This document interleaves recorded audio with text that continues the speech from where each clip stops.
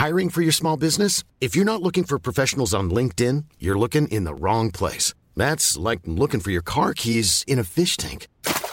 LinkedIn helps you hire professionals you can't find anywhere else, even those who aren't actively searching for a new job but might be open to the perfect role. In a given month, over 70% of LinkedIn users don't even visit other leading job sites. So start looking in the right place. With LinkedIn, you can hire professionals like a professional. Post your free job on linkedin.com/people today. Since 2013, Bombas has donated over 100 million socks, underwear, and T-shirts to those facing homelessness. If we counted those on air, this ad would last over 1,157 days. But if we counted the time it takes to make a donation possible, it would take just a few clicks. Because every time you make a purchase, Bombas donates an item to someone who needs it.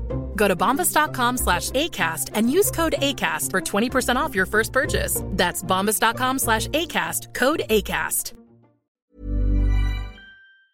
Rouleur Longreads is supported by Lacquer Bicycle Insurance. Lacquer is a team that looks out for each other. Their collective cover is made for cyclists, for life, on and off your bike. Lacquer has flipped outdated traditional insurance on its head. No more fixed upfront premiums. Instead, your monthly contributions are based on the collective's claims that month. Your maximum monthly price is capped, but the savings are all yours. Plus 80% of your money goes straight back into the collective, fixing, replacing, helping, whatever. And the other 20% keeps their wheels spinning. It's as simple as that. And when things do go wrong, Lacquer's got your back. Claims are handled by experts and usually agreed within a day, with no depreciation or excess. Lacquer does not do annual contracts locking you in. With Lacquer, if you want to leave, you can, anytime. If you're new to lacquer.co, you can get a £10 credit by signing up today.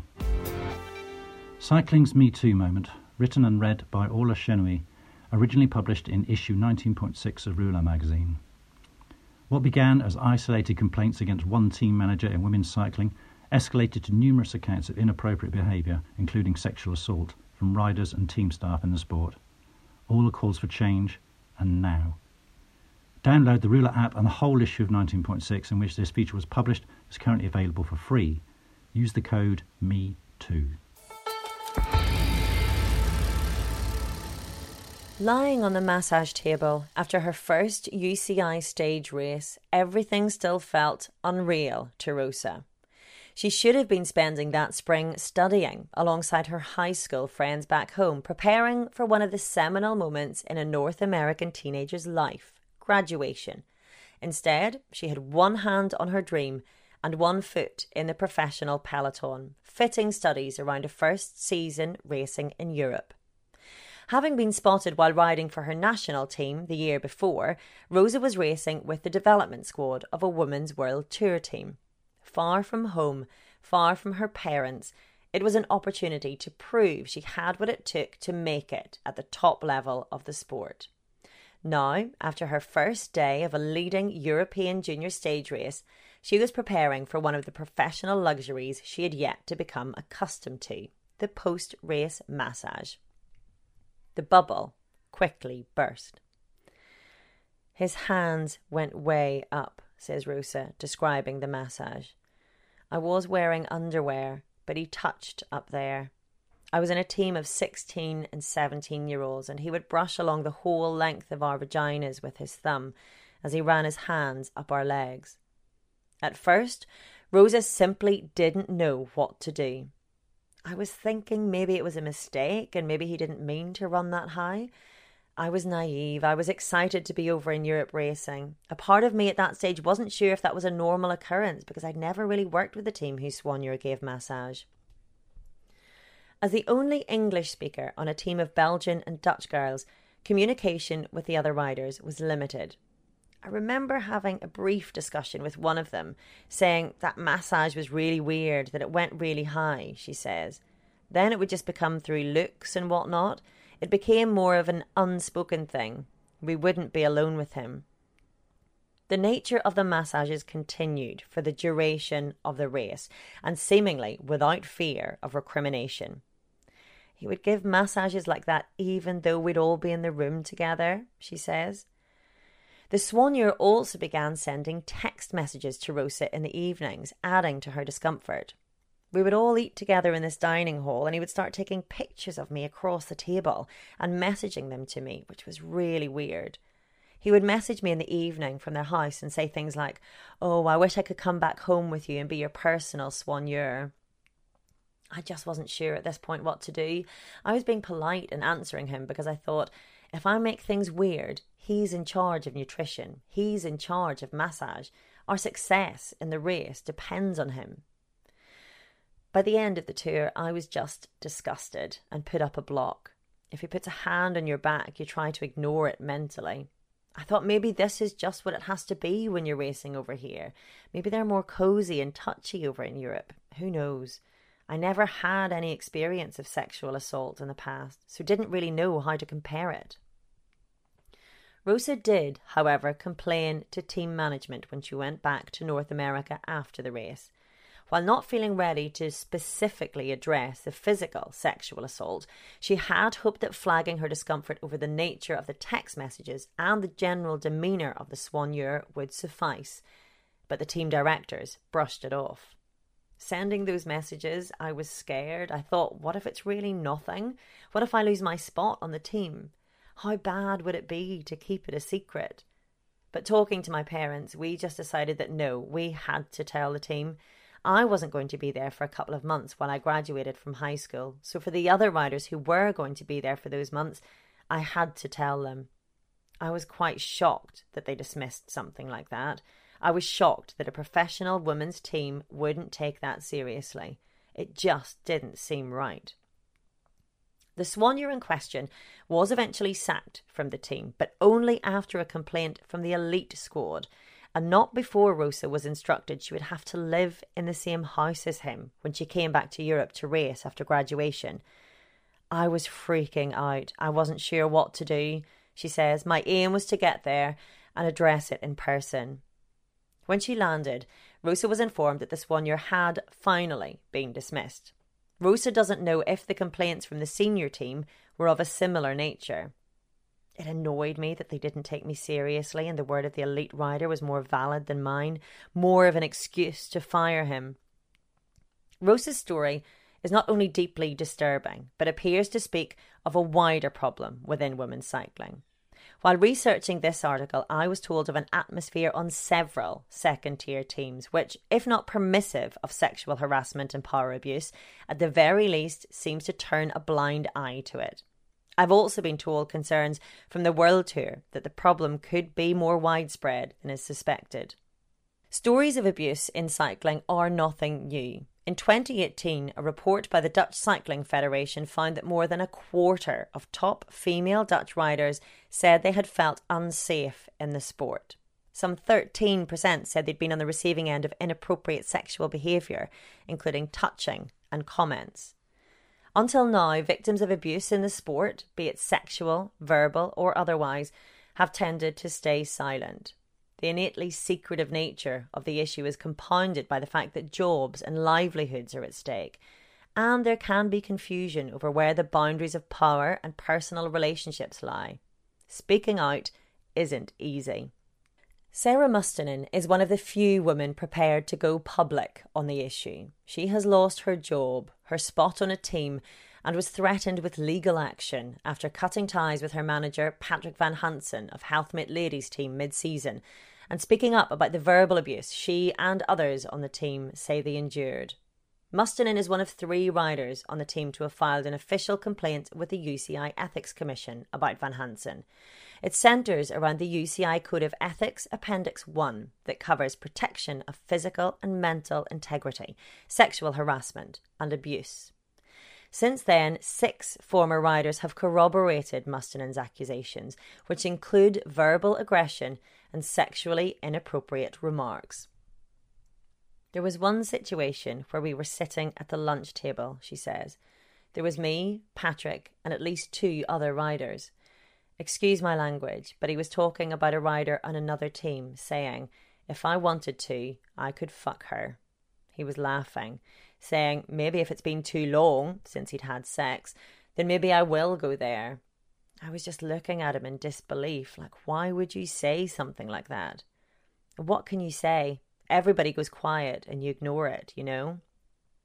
On another occasion, Mustonen claims she was the direct subject of Van Hansen's inappropriate attention.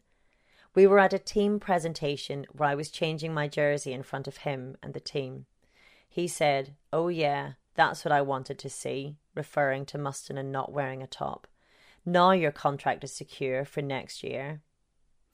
I felt uncomfortable, but I didn't take it seriously because I don't really care about him. It's beneath me. If it was only me and what happened to me, then I wouldn't have cared about it. But it's a much bigger story, and it's not only about me. I need to set an example. Like, this is not okay behaviour. This is not a professional environment. And this has nothing to do with professional cycling. Van Hansen is reported to have referred in his written defence to the UCI about a love story with one of the complainants. Mustonen believes that the team manager-rider relationship has crossed professional boundaries on several occasions. "To me, it's obvious these riders don't have the results," she says. "They don't have any other team. He's giving them the chance to earn money working for the team and then also get the opportunity to be a professional rider as such. But most of these girls, I don't think they even realise that the team is not professional. He's feeding off that." Liz Hatch-Fenn believes Van Hansen has a modus operandi when it comes to developing relationships with his riders. She rode on the team in 2013 when Van Hansen was the sponsor rather than team manager, holding the purse strings and paying Hatch-Fenn a direct salary rather than one from the team. When she rejected Van Hansen's advances, she was forced to leave. "When I started, he would do many nice things and just give me a kiss on the cheek or a hug here or there," Hatch-Fenn says. "It was boundary crossing, and I felt he expected me to repay the kindness, which, of course, I never did. For example, the team didn't have enough money to pay me, so he paid me personally. I had a team car, I had an apartment. He used to come to my house and pick me up in his camper van. He didn't do that to the others. I thought someone is finally giving me an opportunity here. I felt like he was giving me a chance and could recognise my possible success. I started to realise this was something different and attempted to appease him by being as professional as possible. I can't pinpoint the exact incidents 6 years on. It was more a build-up of moments. He was possessive over me. We used to have a regular dinner meeting. I would go over to his house. Sometimes his son would be there. A handful of times he would suggest going to Antwerp. When I realised it was something different, I started extricating myself from that. I told him, I'm not here to have anything other than a professional relationship. I said I don't mind being friendly, but it descended into anger.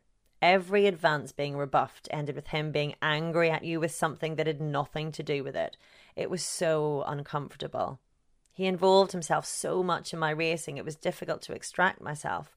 Also, my apartment was being paid. How do you tell someone you don't want the relationship, but you don't want to lose that bit? He attempted to kick me out of my apartment, took the team car off me, and tried to not pay me. When I read the stories about the riders who'd filed complaints with the UCI Ethics Commission, it was a complete flashback and was word for word what happened to me. Van Hansen threatened legal action against the riders in question. In a personal statement published on the Healthmate Ladies team website, he claimed the accusations were motivated by bitterness, frustrated riders who want to blame their own failures on someone else. Since this article was published, Patrick Van Hansen has been found guilty of ethics violations by the UCI Ethics Commission. Those sanctions are still being considered. Van Hansen no longer runs a women's cycling team.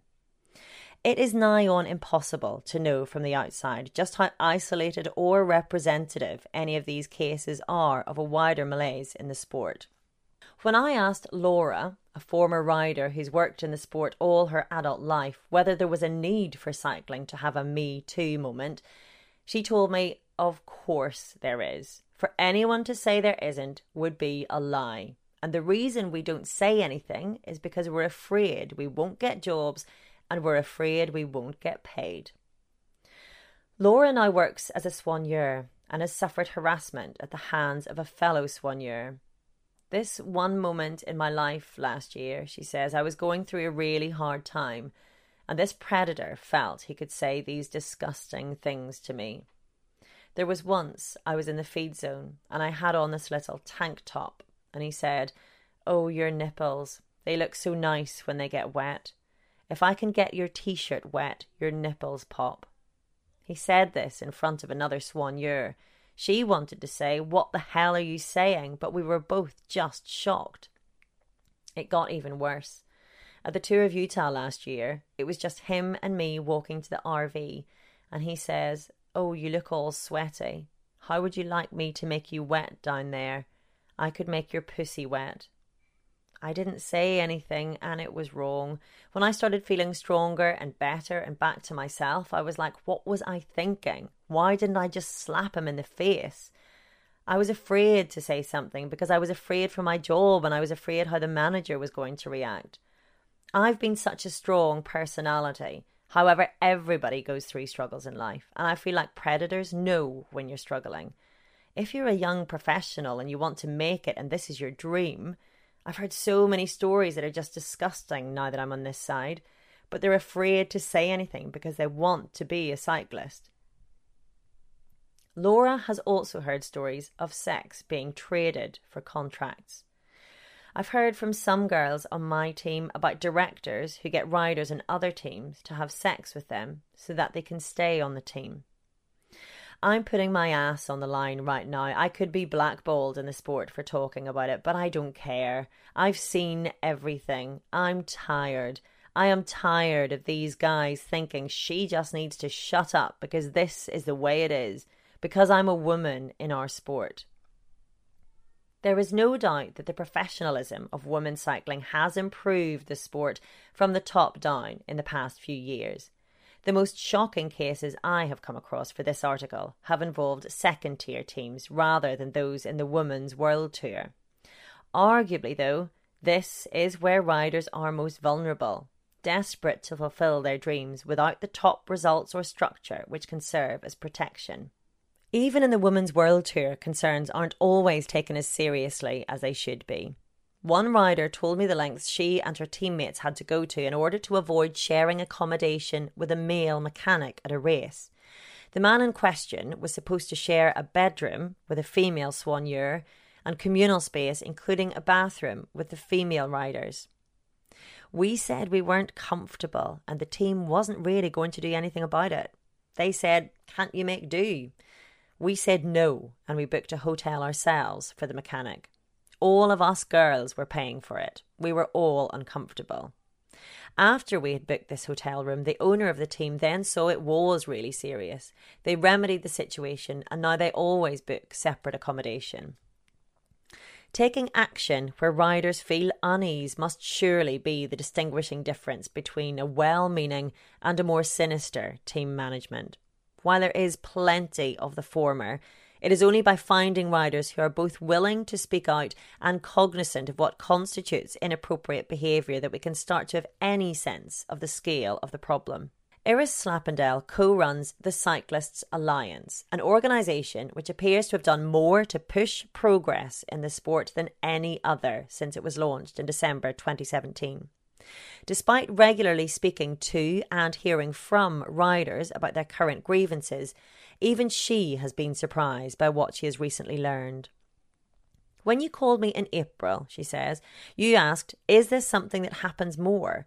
I was a bit like, this is quite exceptional, but I think I've changed my mind. I'm surprised. The HealthMate case has prompted other riders to come forward. We have also received a few emails from people in another team.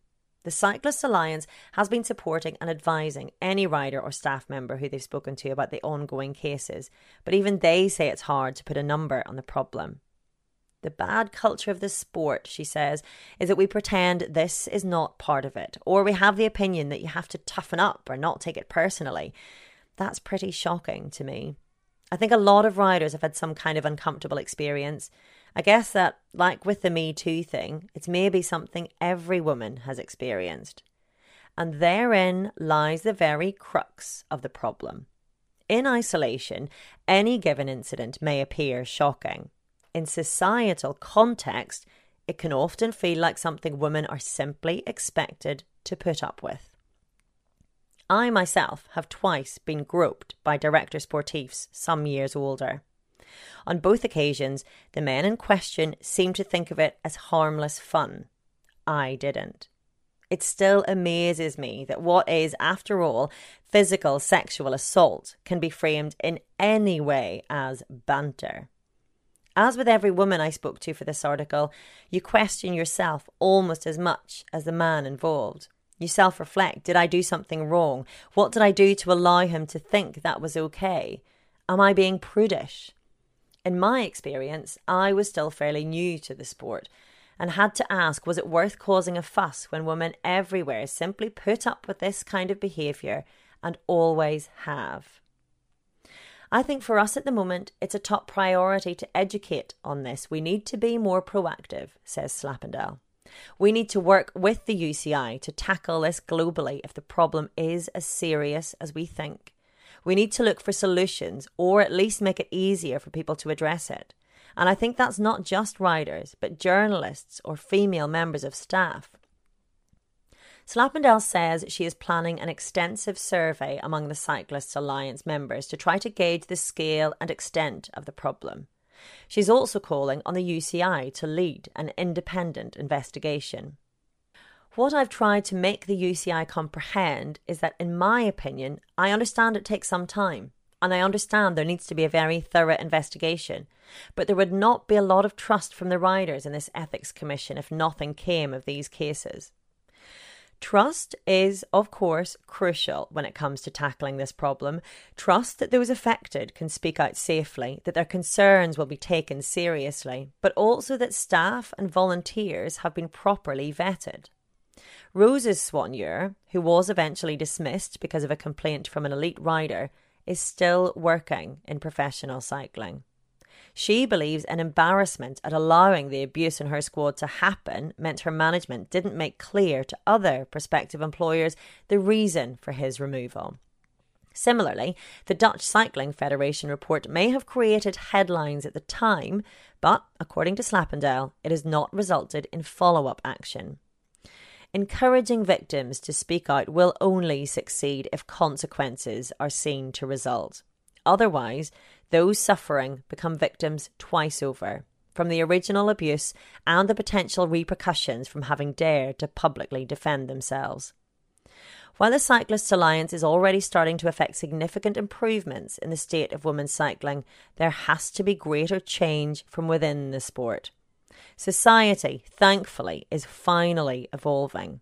What has been acceptable since the dawn of time is no longer so.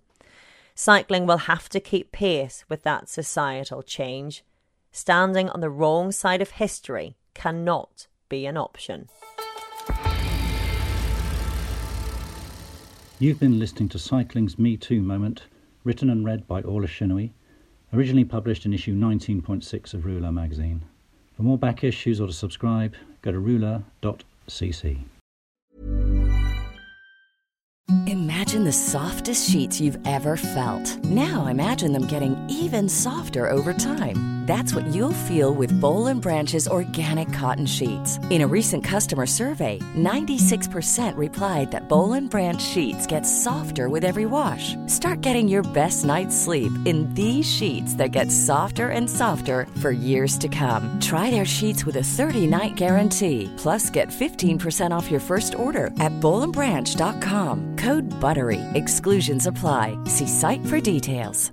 Mom deserves the best, and there's no better place to shop for Mother's Day than Whole Foods Market. They're your destination for unbeatable savings, from premium gifts to show-stopping flowers and irresistible desserts. Start by saving 33% with Prime on all body care and candles. Then get a 15-stem bunch of tulips for just $9.99 each with Prime. Round out Mom's menu with festive rosé, irresistible berry chantilly cake, and more special treats. Come celebrate Mother's Day at Whole Foods Market.